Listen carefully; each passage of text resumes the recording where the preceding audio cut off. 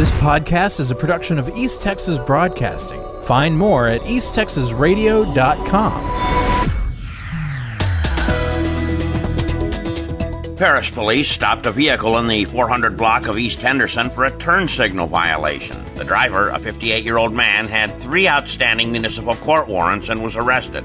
Officers then removed the front seat passenger, 51-year-old Anthony Jerhone Hearn of Paris, who ran from the officers and was apprehended after a short foot chase. He was arrested for unlawful possession of a handgun and over 40 small individually packaged baggies containing crack cocaine. He was also charged with evading arrest or detention and resisting arrest.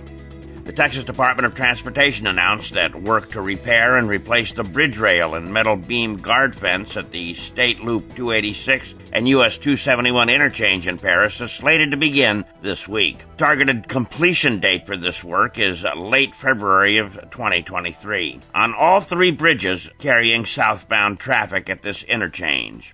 4 inmates in the Pontotoc County Jail face felony assault charges after they allegedly lured a fellow inmate into a sleeping area and severely beat him. The victim was flown to an Oklahoma City hospital for treatment that included a fractured eye socket. Charges on the 4 suspects have been sent to the district attorney.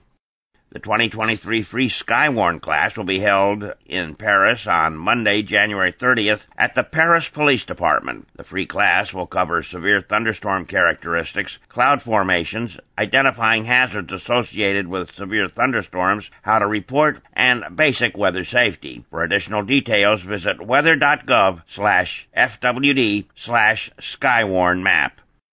A big crowd of buyers, sellers, and visitors opened the January 2023 Northeast Texas Beef Improvement Organization's preconditioned cattle sale in Sulphur Springs. A total of 245 producer members consigned a total of 5,687 head of cattle to the sale that sold during auction. 30 buyers purchased the cattle for an average of $967 per head. Some of those buyers were watching the sale on the internet and purchased nearly 2,152 head.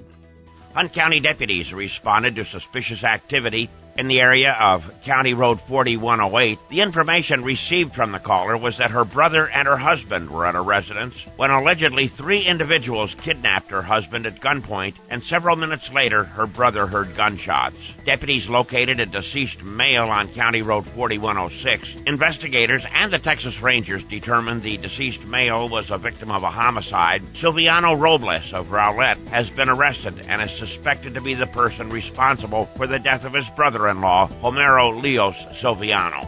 I'm Dave Kirkpatrick.